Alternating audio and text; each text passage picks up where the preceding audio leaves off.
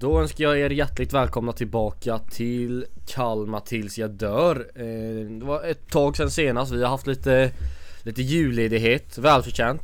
Ja, eller inte, det är upp till er att bedöma. Men nu är vi här i alla fall. Jag, McVitty Östborg och Adam Modig. Hur mår du, Adam? Ja, men gött. Det ska bli kul att snacka lite fotboll. Det har varit mycket annat nu. Det har varit jul, annan sport. Dart-VM är igång, så det är huvudsporten fram till Allsvenskan drar igång, va? Men det är gött att snacka lite Kalmar FF. Det har ju hänt en hel del sen sist. Men det har hänt grejer. Har du haft en lugn och fin jul? Ja, men det har jag. Fick ledigt några dagar så kunde fira jul med familj och släkt. Men det var gött. Härligt att få umgås och ta det lugnt och fira jul. Själv då?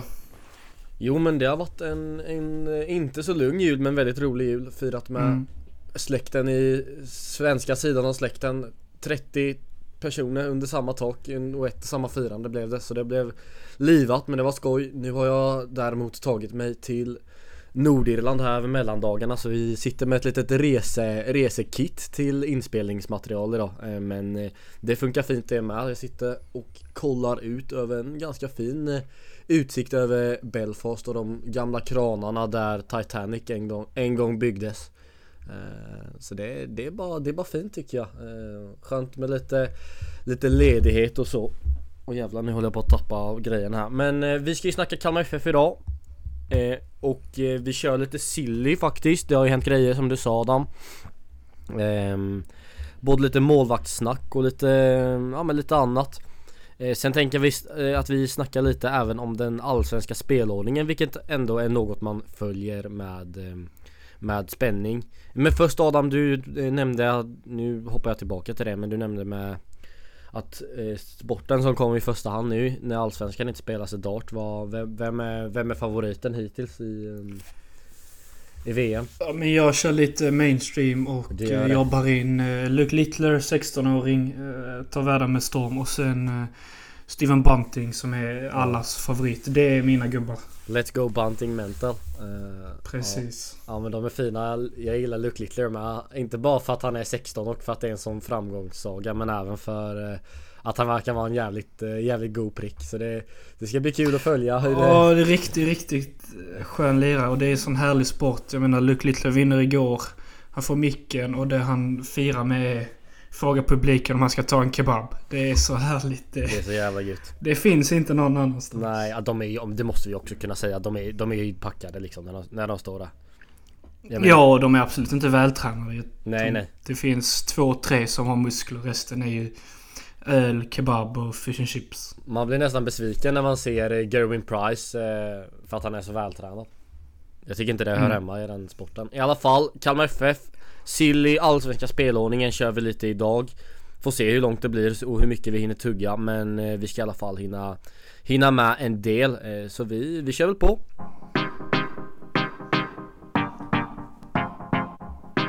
Ja, Adam, kommer du ihåg vad vi pratade om i senaste avsnittet? Vi pratade om värvningar och vilka vi ville ha in, väl? Eller, alltså, det är när du ringde mig, menar du? Ja, precis. Dels ringde jag ju Ludvig Axelsson och snackade med honom, och sen ringde jag dig. Då hade precis det här Samuel Brolin ryktena och allt det hade precis dragit igång. Jag tror dock inte ens att han var presenterad, utan det kom lite efteråt. Vi har ju pratat en del om Samuel Brolin, men jag vill ändå fråga dig, hur känns det nu när han har blivit presenterad? Otroligt skönt. Nu har det ändå gått några veckor sedan han blev presenterad, men känslan är ju precis som den var när han kom. Det är en otrolig gubbe vi har fått in, och intervjuer som dykt upp, och när man hör honom prata, hur han pratar om Kalmar som stad, att han har en personlig koppling, att hans syrra satt i styrelsen och att han varit på GFA. Så ja, men det känns som att vi har värvat något speciellt. Det är inte varje värvning som ger denna känslan. Nej, och fan, man fick en jävligt god känsla när man hörde honom i intervjuerna och sånt. Han verkar vara en sjukt schysst kille. Och som sagt med den här kopplingen han har till Kalmar sedan tidigare. Så jag håller med dig om att det känns riktigt bra. Ja, men det visst stärktes bilden efter den här intervjun han gjorde med Kalmar FF. Ja, definitivt. Jag hade väl ingen riktig bild av honom som person innan intervjun. Utan det var mer som fotbollsspelare, och där hade man ju haft en bild om att han var en duktig allsvensk målvakt som hade mer att ge än att vara bänkad AIK. Och sen så är jag svag för fotbollsspelare som är otroliga människor, och Samuel Berlin verkar vara en av dem, och därför så får man ju det är rätt så givet att man efter intervjun blir mer förälskad i en sån värvning. Hans sätt att prata och motivera varför han väljer Kalmar FF, att det är ett lag, en förening som är perfekt för spelare i hans ålder och karriärläge att ta det steget till Kalmar och bli ordinarie. Ja, men det känns gott, och det är som att det blivit en perfect match för honom och för KFF. Ja, jag la märke till intervjun när han pratade om Kalmar, så skulle han sa han någonting om vart hans syster bodde eller någonting, så sa han Björkenäs, men jag tänkte bara märke till hur man betonar det. Björkenäs. Det är inte riktigt så det brukar låta när man snackar om Björkenäs. Men ja, sjukt kul att ha fått in en målvakt som går in på över 2 meter också. En stor pjäs det där. Men alltså fan, igår jävlar vilket snurr det var på målvaktssilly. Det hände grejer i många klubbar, och det är ju till en del till följd av att Samuel Brodin gick till Kalmar. Det började väl med att Kristoffer Nordfeldt blev ja, men så gott som, alltså inget av det här är klart eller presenterat, men det började med Kristoffer Nordfeldt till Turkiet. Då kom efter det Ismail vad heter han? Ismaila eller Ismail? Diawara. Nu Ismo säger de ju här nere. Ja, just det. Ja, men Diawara i alla fall från Malmö ryktades i sin tur till AIK. Och då blir Malmö en målvakt kort. Och vad kommer då sen på kvällskvisten? Eller om det till och med var på eftermiddagen. Jo, det är ju den nyheten man lite har gått och varit rädd för skulle komma. Och det är ju Ricardo Friedrich som nu ryktas vara klar för Malmö FF. Hur känner vi där, Adam? Jag vet inte. Jag känner mig rätt van vid det här laget att MFF är att ta våra spelare, så jag är inte direkt sur. Jag känner väl att Ricardo har gjort sitt i Kalmar FF, men visst hade man hoppats på mer, men när han visade den kärleken som han ändå visade och sen bara gör som Rydström och dra till Malmö på första bästa enklaste sätt.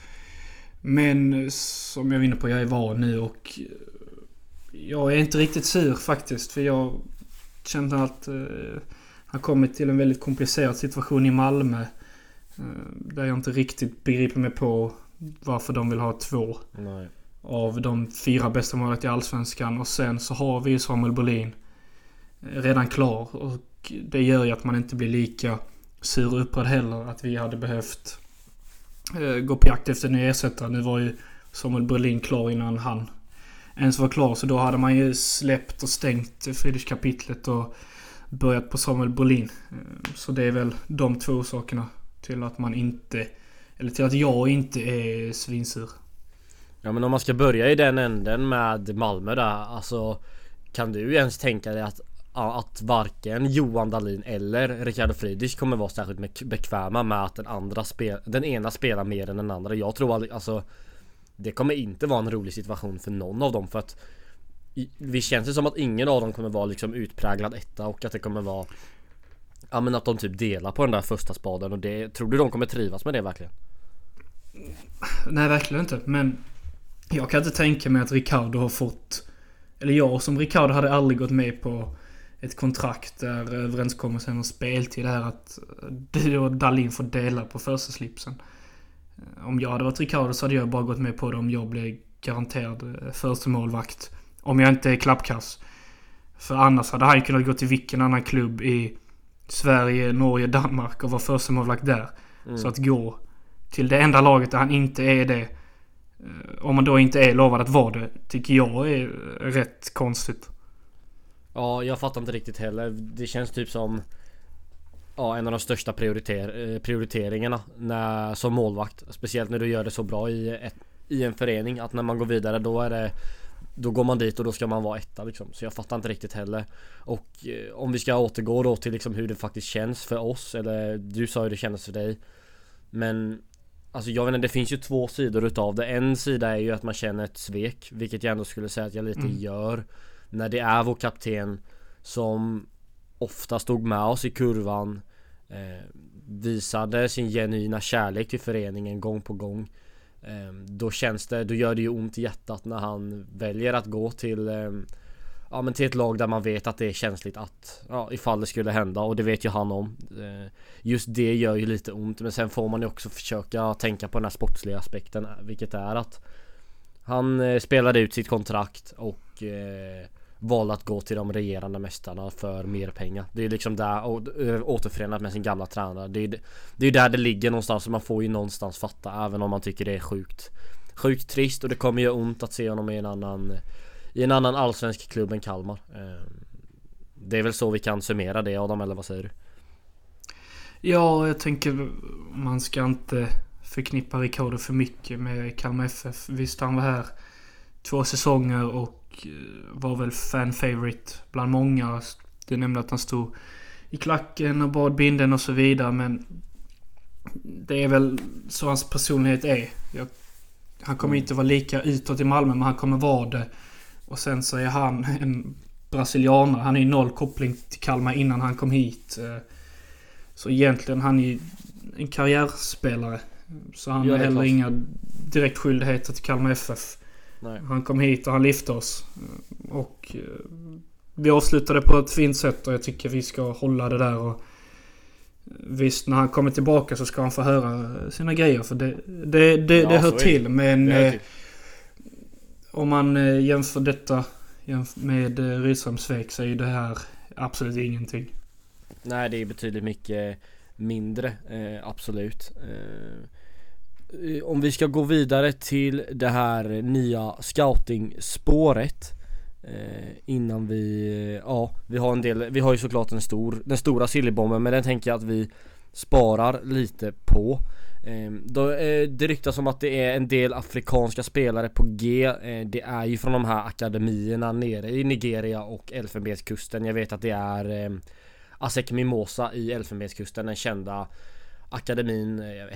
Häcken har jobbat tight. Jag är ganska säker på att Benny Traoré kom därifrån. Det är många, jag tror till och med kanske att den här nigerianska akademin kan ha varit vart Odilon gick ifrån. Det är i alla fall många stora afrikanska spelare som har kommit från dessa akademierna, och där har vi ju då haft vår chefscout Peter Svärd nere på och scoutat. Och nu verkar det vara lite grejer på G. Det var lite provspelare i höstas som jag inte tror det blir någonting av. Men nu verkar det hända grejer, som sagt. Och visst är det ändå kul att se att det händer någonting med den här scoutingen och med den här satsningen på Afrika. Ja, man vill ju att grejer som dessa ska ge resultat. Jag vet inte exakt hur många månader vi har varit inne på spåret i Afrika.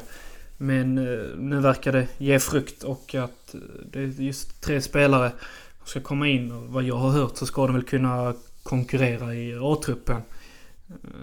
Mer än det, vad det är för lirare, positioner och så vidare, har jag ingen aning om. Men jag är ruskigt taggad på att se vad det är för spelare. Man vet ju höjden i de här afrikanska unga spelarna som kommer från den här och liknande akademier. Så man har ju höga förhoppningar om att Peter har tagit hit några riktigt skarpa grabbar. Men en sån här sak känns ju också ganska mycket som en långsiktig grej. Att det är inte så eller som man sitter nu och hoppas på de här spelarna nere från Afrika att boom, rakt in och sen gör succé, utan att det ska kunna byggas något över tid. Att man ska kunna skriva längre kontrakt, och att man ska kunna utveckla spelare i en europeisk miljö med en annan form av disciplin i spelet och annan form av taktisk bit. Att man sätter det, bygger upp spelare och en dag kanske kan få dem att göra bra saker för Kalmar FF för att sedan kunna sälja dem för en bra slant. Det är det man någonstans hoppas på. Vi är ju bara väldigt mycket i början av den processen, men det är ju som sagt kul att se lite någon form av effekt av det här. Men det ska bli kul när de kommer ner och man får kika lite på träningar så hur det ser ut. Det blir spännande. Jag glömde nämna en grej om Samuel Brolin där när vi pratar om intervjuer och sånt, och det är att det kan vi avslöja här och nu att han är klar för denna podden. Han är taggad på att vara med. Jag ska ringa honom där i andra veckan av januari där när de har börjat träna, så då har ni lyssnare något att se fram emot.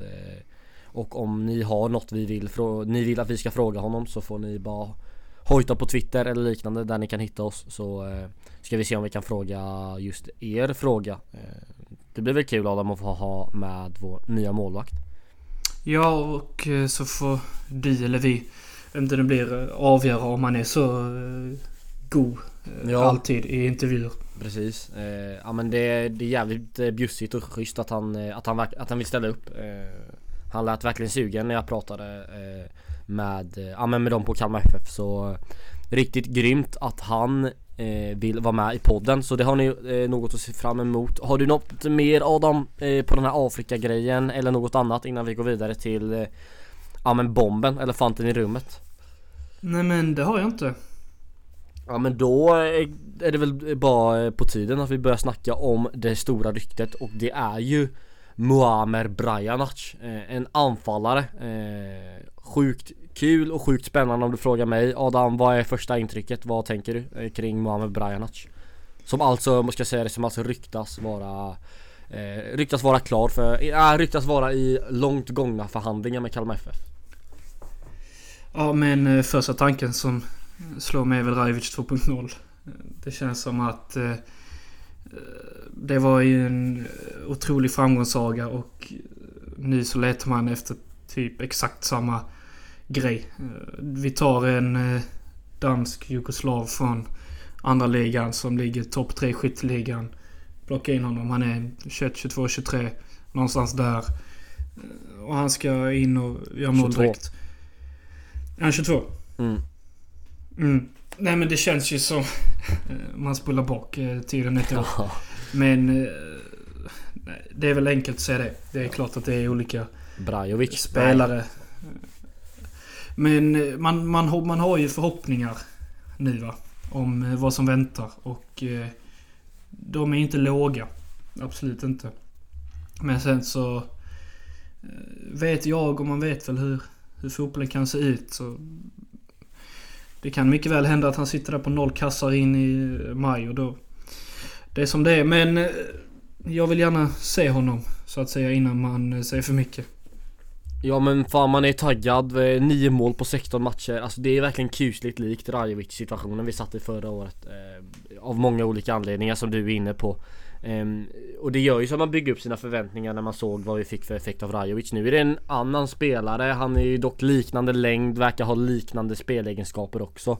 Jag har inte lyckats se någon spider eller någonting. Jag vet inte om du har fått någon annan form av statistik till dig, Adam.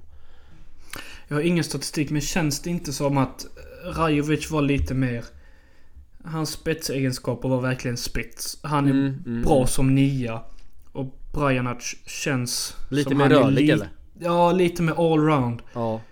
Typ kanske en kombination av Himmet, Rajovic någonstans där. Alltså, om du förstår vad jag menar. Det känns som han är... Ja, men lite Marcus Rosenberg eller? Ja, kanske. Ja. Lite så gruffig 9, men ändå lite rörligare. Kanske lite snabbare.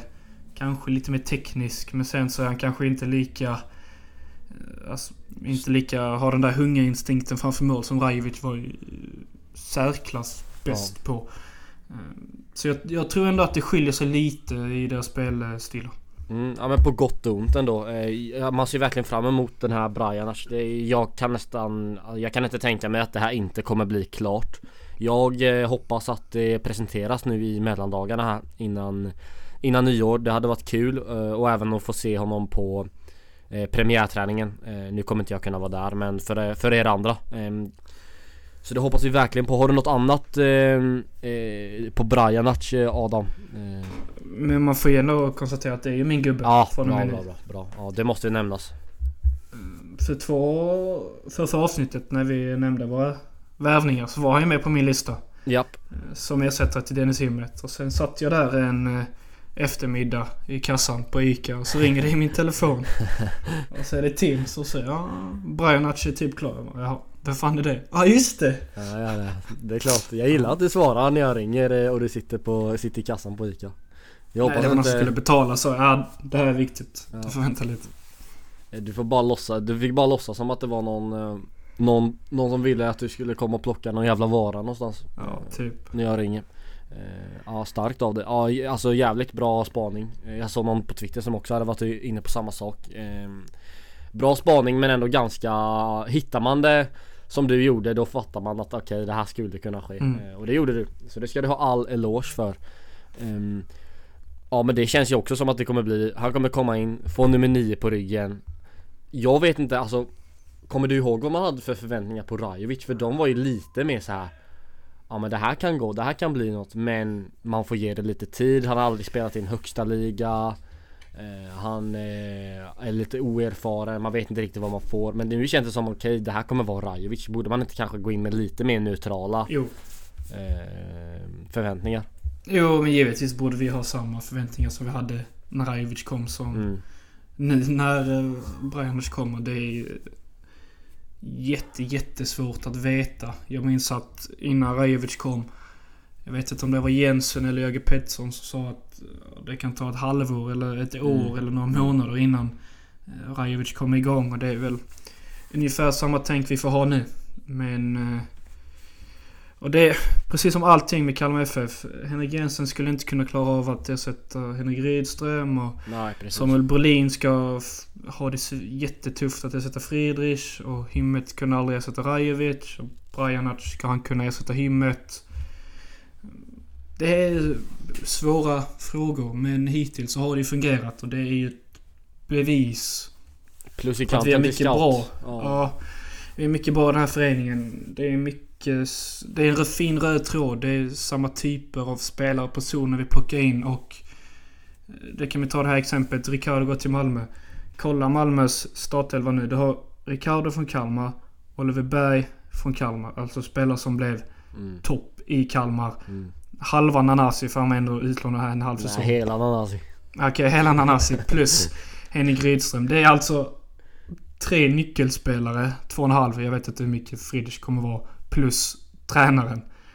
Och det är ju ett bevis på att vi i Kalmar FF har gjort otroligt mycket bra, för annars så hade det ju inte plockats från oss som det gör. Nej, det är helt sant. Det är ju ett bevis. Det är kanske inte det som man vill ska vara beviset att det kan vara för en annan klubb, men det är ju så det med den här berömda näringskedjan och vart vi befinner oss i den. Men och det är också lika imponerande att sen kunna lyckas hitta de här ersättarna.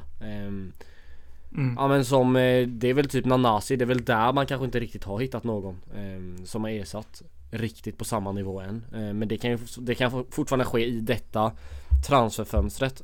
Men om vi ska ta då lite Brajanac, om man kollar tillbaka vad han har varit och gjort tidigare, så har han varit i både Bröndby och Köpenhamns akademilag. Stökigt. Men så ser det i alla fall ut. Och sen har han varit i Horsens i danska högsta ligan. Jag antar att han lånades ut till norska Ålesund. Och där måste han ha spelat med David Olafsson, tänker jag. Det är bra. Komma hit och känna någon sen innan. Det är alltid ett litet plus.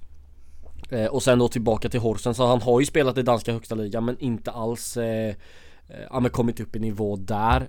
Sen är ju danska högsta ligan, som alla vet, några snäpp högre än den svenska, om man säger så. Men i Hobro, i danska andra ligan, där har det verkligen klickat målmässigt. Precis som det gjorde för Rajovic i danska andra ligan. Nordic Bet-ligan, som den så fint heter. 1,89, dansk-bosnisk, högerfotad. Och är ju uteslutande 9 liksom. Det är inte så att han lirar på någon annan position också. Ja, så han kommer ju för att göra mål helt enkelt. Jag tänker att vi ska jag har en till punkt här på Silly. Och det är bara det här liksom bygget. Hur tycker du vi ligger till just nu, Adam? Om vi räknar in Brianart som klar så tycker jag att vi ligger hyfsade. Jag tycker vi ligger som förväntat. Vi har gjort klart med ersättarna. Vi har plockat in en målvakt, vi har plockat in en 9. Så då har vi säger att vi har en 11 som är satt nu i princip. Vi hade kunnat gå in i Allsvenskan med en bra 11 plus 3-4 bänkspelare. Nu är det väl en till offensiv som ska ersätta Shamoun Netabay där. Kanske en mittback som vi har snackat om väldigt många gånger och kanske en central mittfältare eller gärna en central mittfältare beroende på vad som händer med Kalle. Ja, men om man tänker så här, de här som sitter på utgående, det har väl sagt också i intervjuer i barran och så har jag sett att man får egentligen räkna med att de drar nu. För vill man ha kvar jo, men dem... det är jag. Ja, men det är jag med. Alltså vill man att de ska vara kvar och vill de vara kvar, då förväntar man ju sig som arbetsgivare att förlängningen ska redan ha skett. Alltså vill de förlänga, då ska de ha förlängt nu. Men har de inte förlängt, ja då vill de ju någon annanstans. Så då får man ju räkna med att de inte är kvar. Så då är vi alltså minus Friedrich plus Brolin, så plus minus 0. Och så är vi minus Shamoun Netabay är ju borta och där har vi inte tagit in någon. Vi är minus Hymet och där är vi plus Brianach. Och så är vi minus Kalle. Så därför är det en inne mitt, 2 offensiva. Men jag undrar, för du sa ju de positionerna då som vi hade behövt. Men jag undrar, värvar vi Brianach? När vi värvade Rajovic, då var det ju Rajovic som spelade anfallare, men vi hade också Hymet. Man får inte glömma att Hymet gjorde det bra på våren också. Sen så tog han det till nya nivåer på hösten, men han var viktig under våren. Hur ska vi ha det med Brianach? Ska vi ha ett alternativ till honom? Ska vi värva in någon som kan funka i alla 3 offensiva positioner? Hur känner du där? Ska han ha liksom någon som man kan samsas med på den positionen? Ja, bra fråga. Jag tänker också att Isak Bjerkebo kommer tillbaka nu. Och har gjort det väldigt bra, ska sägas. Ja, så jag tänker att han kommer vara med i en allsvensk trupp nästa säsong och konkurrera. Och han kan ju lira 9 och jag kan också tänka mig honom ute på en kant. Så jag tänker att han går in och vi ser om vi hade Hymet Rajovic i fjol så har vi Brianach och Isak Bjerke på ny och sen plockar in en mer renodlad kreativ ytter/ offensiv mittfältare på de offensiva liksom positionerna. Så jag tycker att det räcker med Bjerke på plus 1 för att sen plocka in en central mittfältare och en mittback. Ja, jag håller med om att jag tycker att vår anfallsuppsättning kan vara Brianach, Bjerkebo, men det är i så fall om vi värvar in ett riktigt, riktigt starkt namn på en ytterkant. För det är ju en rätt stor chansning.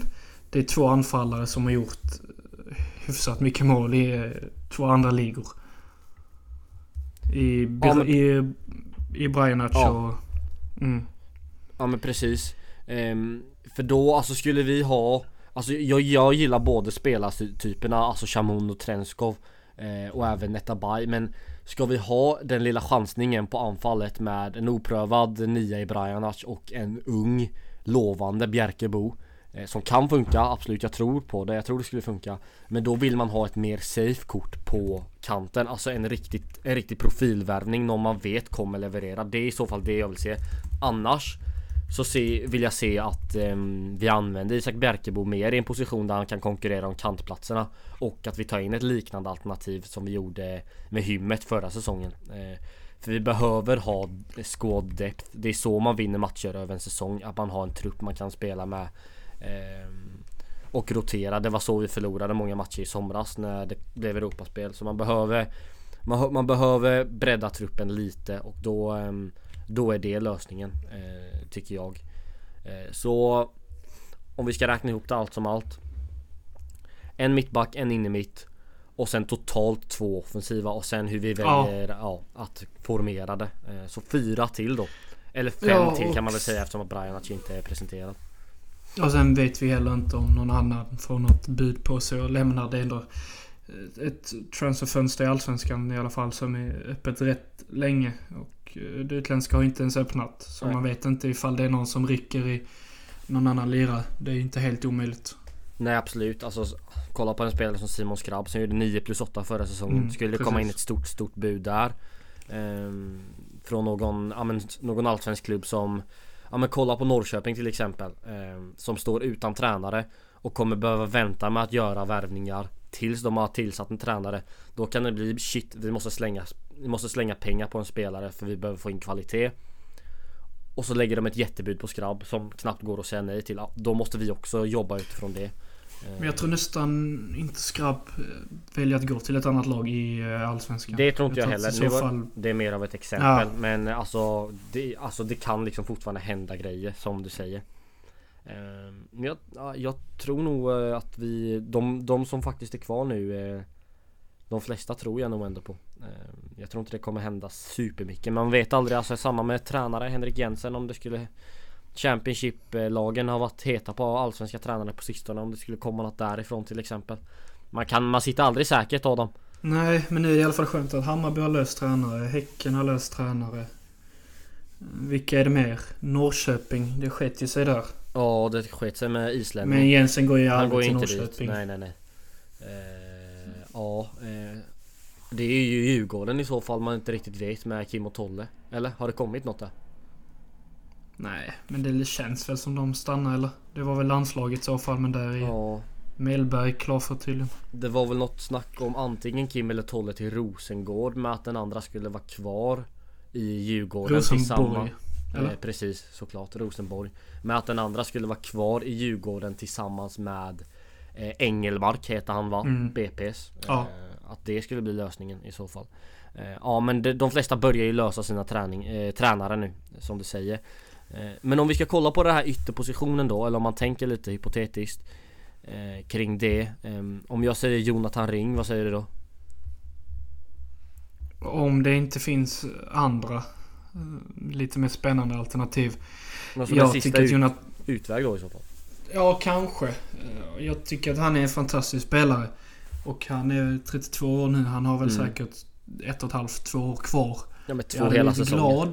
Jag hade blivit glad om han kom, för han hade absolut lyft det här laget. Men om det finns någon annan lite yngre och det kanske väger mellan de två, så väljer jag kanske hellre den andra då. Jonathan Ring är en väldigt kortsiktig lösning. Men samtidigt så var han ju helt överlägsen när han var här sist. Och om han på något sätt kan bevisa att han är på den nivån, så är det ju no-brainer.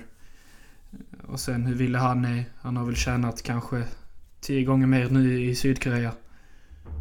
Men om det funkar, om alla bitar faller på plats, så visst. Men om det är en spelare man ska lägga pengar på, så är det hellre Ismail i så fall som hemvändare, om det ens är möjligt. För det hade ju varit drömmen. Ja, det är klart, det är ju två namn här som vi diskuterar som är väldigt lukrativa båda två. Men jag känner lite kring Ring. Alltså jag tänker ju tillbaka på när han var här för 2 säsonger sedan och gjorde kaos tillsammans med Oliver Berg. Är han på den nivån fortfarande, som du säger, det är bara, då ska han rakt in i det här bygget, känner jag. För det är lite där jag är inne på med just yttrarna. Jag uppskattar den unga yttern som vågar och som är den sortens ytter, som till exempel Trenskov som vi har nu. Men jag ser gärna att vi gör kanske en sån värvning i Jonathan Ring med den typen av ålder och den typen av kvalitet som är lite mer säker och man vet vad man får. Där skulle jag inte ha några problem egentligen om vi tog in den typen av Jonathan Ring. Nej, och nu när du säger det, vi har en säker offensiv spelare som levererar 8 av 10 matcher. Det är Simon Skarp. Himmet försvann. Och vi sitter kvar med just nu Trenskov. Vilka har vi med? Offensiva lirare. Vi torskar ju Chamon nu. Så det är ju ganska, alltså det är ju... Vi tappar nästan hela anfallet. Ja, jag kommer inte heller riktigt på. Men vi sitter ju på jävligt tunt i så fall. Ja, det är Kevin Jensen. Ja, och vad kommer hända med honom vet man inte riktigt. Kan det bli ett lån där eller? Det är Illetupa. Ja. Det är inte allsvenskan proven. Nej. Som du säger.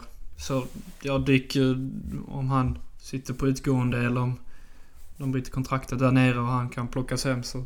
Ja, men visst man behöver ju de här unga spelarna liksom som man kan sälja vidare, men som Trenskov. Men just nu så är det liksom för tunt. Och det måste komma in någonting. Och det får gärna vara Jonathan Ring om du frågar mig. Jag vet inte riktigt, alltså jag försöker kolla hans kontraktssituation. Jag hittar ingenting, jag vet inte riktigt.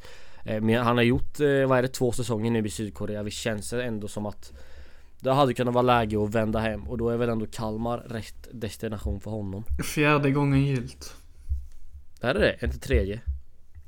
Han har väl haft 3. Ja, du har rätt. Sessioner. Första i Turkiet, tillbaka i Djurgården och sen tillbaka.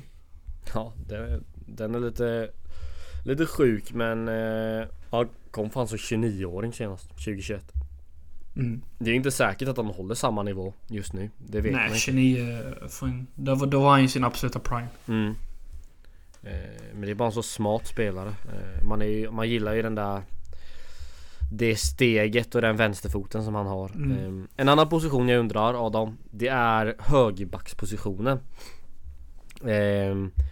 För det är ju Johan Karlsson och Axel Lindahl som har delat på den positionen förra säsongen. De gjorde ungefär lika många matcher som högerback. Men Lindahl fick tufft med speltid på hösten.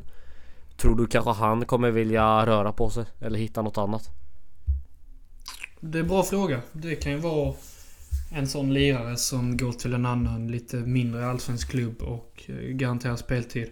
Och då tror jag han tackar ja. Så kommer buden så kommer han nog inte tveka. Nej, men av Västerås. Ja, precis. För mig så är Johan Karlsson en ny given etta.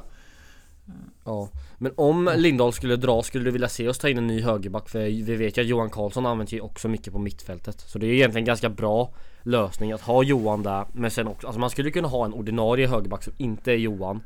Och sen att Johan får röra sig lite mellan de här positionerna. Det är en lösning jag hade varit ganska nöjd med.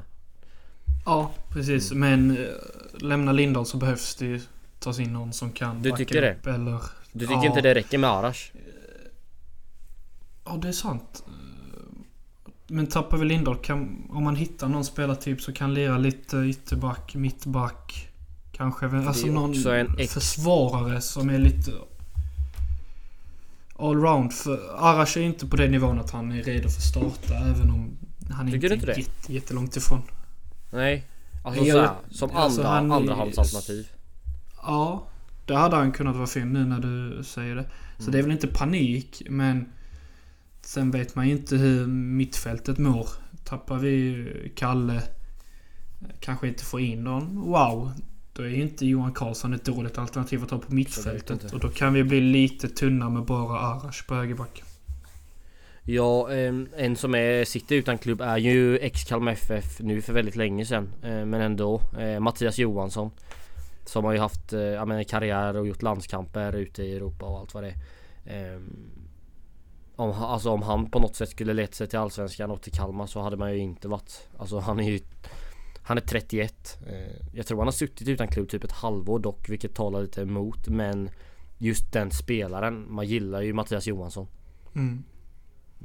Så om det hade öppnat upp sig och han inte kräver allt för mycket lön, så är ju det något man kan absolut kolla på. Ni som lyssnar, att vi har ju lite idéer och det finns lite olika alternativ hur man kan bygga den här truppen med hemvändare. Men det är väl om man ska säga 3 hemvändare. Är det Ring, Ismail och Mattias Johansson man tänker då? Jag har alltid ett Brisha på min lista. Ja, men det är ju uteslutet nu med Brolin. Jag också är ett Brisha fortfarande startar. Så han är alldeles för bra. Men om man säger till denna säsongen, här och nu, så ja. Om man nu gillar, det är inte alla som gillar hemvändare alls. Folk har väldigt svårt med det ibland. Men ska vi gå vidare, Adam, från den här silly segmentet? Gött snacken då. Ja, absolut.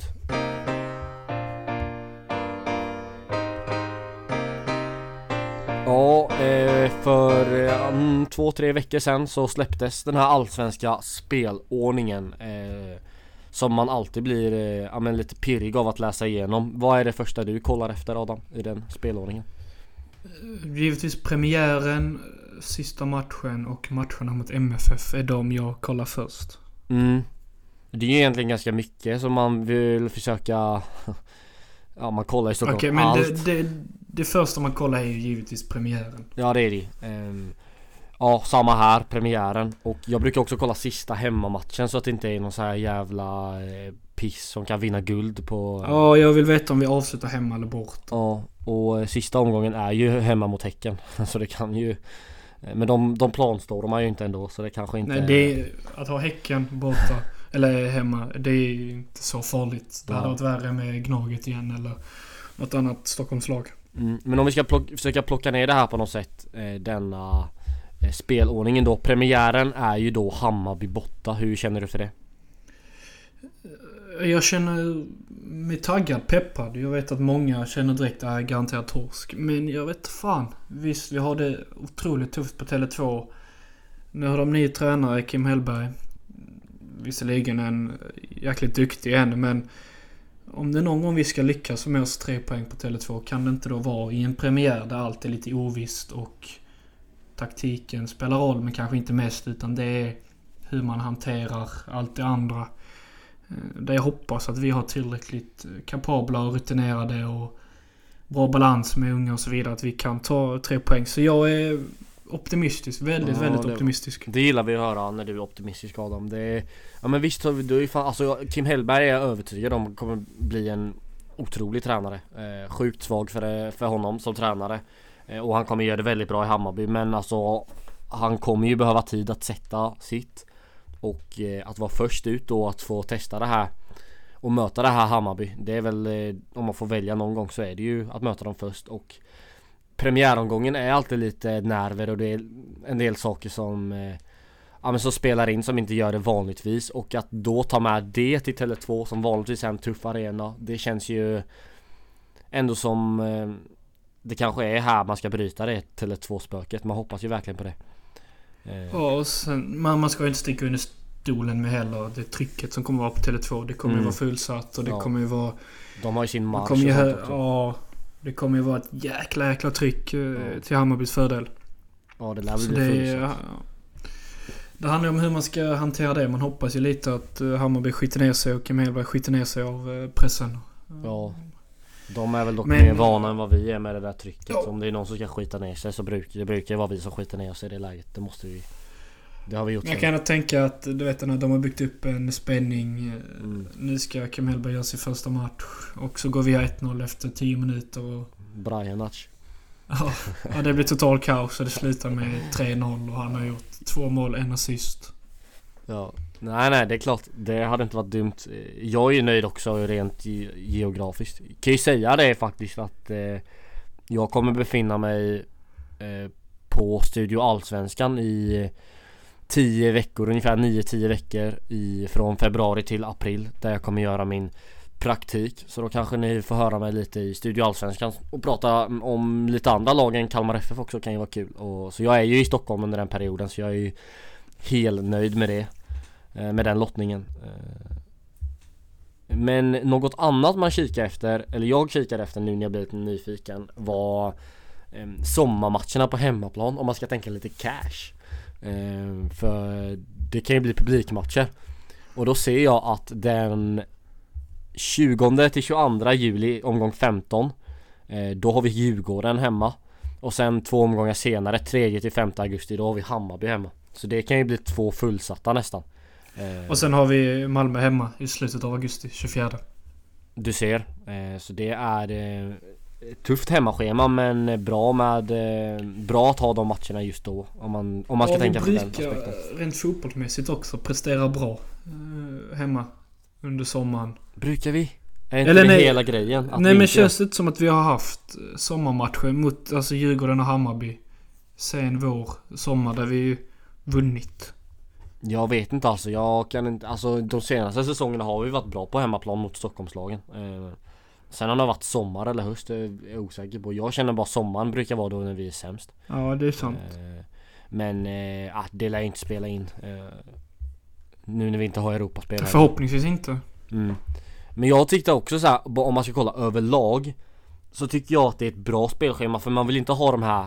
Jag gillar snarare att ha utspritt nivå på motstånd. Alltså, och det har vi i år. För det kan ju ibland bli att man har 7 matcher mot 7 raka motstånd som är alltså de lagen som ligger topp 7 till exempel. Alltså och sen att man möter bottenlagen i ett senare skede, alltså exakt direkt efter varandra. Men att ha det lite utspritt, det föredrar nog jag fan. Och det ser fan ut som att vi har det. Det är ju där på sommaren med hemmamatcherna, men då sprids ju det ut. Och där bortamatcherna blir då, jag ser här till exempel, ja det är BP hemma också där på sommaren. Och sen har vi Norrköping borta, och i och för sig rätt jävla tufft. Men samtidigt Sirius om man kollar för borta, säsongen, om jag bara får, så hade vi ändå Östborg, Häcken, Norrköping, MFF efter varandra tog 9 poäng. Så ja, det är för mig så, jag hoppas att, eller för mig så är varje match en egen match, så det kvittar vilken ordning vi får dem i. Men du vet ju vilket snack det blir om bara, nu har vi tufft spelschema. Det känner man ju. Men det blir det ju. Ja. Men någon gång ska man möta alla. Ja, det har du rätt i. Har du något mer du vill ta på spelschemat? Är du nöjd överlag? Ja, jag är rätt nöjd. Men man hade väl velat ha någon lite mer nice bortamatch där. Just under sommaren. Kanske Halmstad. Mjällby borta. Alla vill ha Halmstad borta på sommaren. Det är den matchen alla vill ha. Ja. Alltså, Sirius borta 10-12 augusti. Jag vet att det är Västerås borta också i augusti. Vi har Norrköping borta i juli. Den är bra. Den är fin. Hoppas vi på att det blir en lördag kanske till och med. Så kan man nog bli ganska många där. Ja, Mjällby borta. Vet ni vi har den eller? Den är också en sån. Ja, april, rätt tidigt. 27 april. Åh fan. Ja. Den är alltid lite läskig sådär. Man har alltid sådana förhoppningar. Och vi kommer många och nu äntligen ska ta poäng. Så får vi torsk och är svinkassor. Fan, och de kommer fortfarande inte att ta bort det där jävla nätet och gallret och skit. Kommer inte man har lagt på ett tredje nu. Ja, de har lagt på ytterligare nät alltså, med olika färger och skit. Plexiglas också. Ja, sån där italienskt San Siro plexiglaset. Och det regnar så det är bara vattendroppar. Ja. Vad fint, så blir det lite akvarium där inne typ. Fy fan, och sen 3 timmar får man spendera på parkeringen efteråt innan man kan ta sig därifrån. Det är standard i alla fall. Jag är hos kusinerna nu här i Nordirland. Så min kusin som är 14 år gammal, han är fotbollsintresserad, så jag spelar lite FIFA och sånt. Så jag har sett till nu att han startar ett Kalmar FF karriärläge. Så ser jag att han sitter och lirar. Och så har han fått ett bud på Sätra. Så ska han sälja Sätra. Nej, du kan inte sälja honom. Och så ser jag att budet är från Malmö. Och så håller han på att tacka ja till det. Där fick jag bryta jävligt snabbt. För vi har haft tillräckligt många krossade hjärtan när det kommer till Malmö. Och sen får se det, även om det var på ett tv-spel, det gjorde fan ont. Så han var kvar Sätra efter han lyssnade på mig. Det kommer vara ett framgångsrecept. Det kan man ju lova honom. Absolut. Ja. Vad säger du Adam? Ska vi tacka för oss? Har du något mer du vill säga? Nej, det blir långt där. Ja, det blev det till slut. Men det som kommer framöver är i alla fall, som sagt, Brolin kommer komma någon gång i januari. Satsa på att ha Jensen med ganska snart också. Och sen får vi se vad nästa avsnitt blir. Kanske snacka lite träningsmatcher och sånt. Någon gång vill jag fan prata med Peter Svärd om den här Afrika-grejen. Om han hade kunnat få ringa honom, hade varit kul faktiskt. Kan inte vi åka dit och göra ett reportage? Till Afrika. Eller följa med. Den tanken har jag fan tänkt på riktigt. Och om man skulle kunna åka till Spanien samtidigt som spelarna har sitt läger där. Gå på matcherna, gå på träningarna, leva livet, chilla på stranden. Alltså kombinera en semester med att vara på och kolla på träningslägret. Det hade varit något. Ja, nu har du inte så många dagar på att planera så. Nej. Vi får köra nästa år. Ja, men det är fan när de var där senast. Det såg så jävla kallt och blåsigt ut. De får ju åka till... Det ska vara gassande liksom. Ja, men då hör ni lite vad som kommer. Vi får se om det blir något träningsläger. Det tror jag tyvärr inte. Men kul att ni lyssnar. Dela avsnittet till nära och kära. Och så får vi önska er god fortsättning och ett gott nytt år. Så hörs vi 2024. Eller hur, Adam? Det gör vi. Det slår mig precis. Nu att det var sista avsnittet för... Och ta fick en liten tankeställare där. Ja, jag tänkte, vad fan säger han? Så 2024 nästa gång. Ja, så är det. Ja, men ta hand om er hörni, så hörs vi. Ha det bra nu. Hej då. Hej. Everybody, my name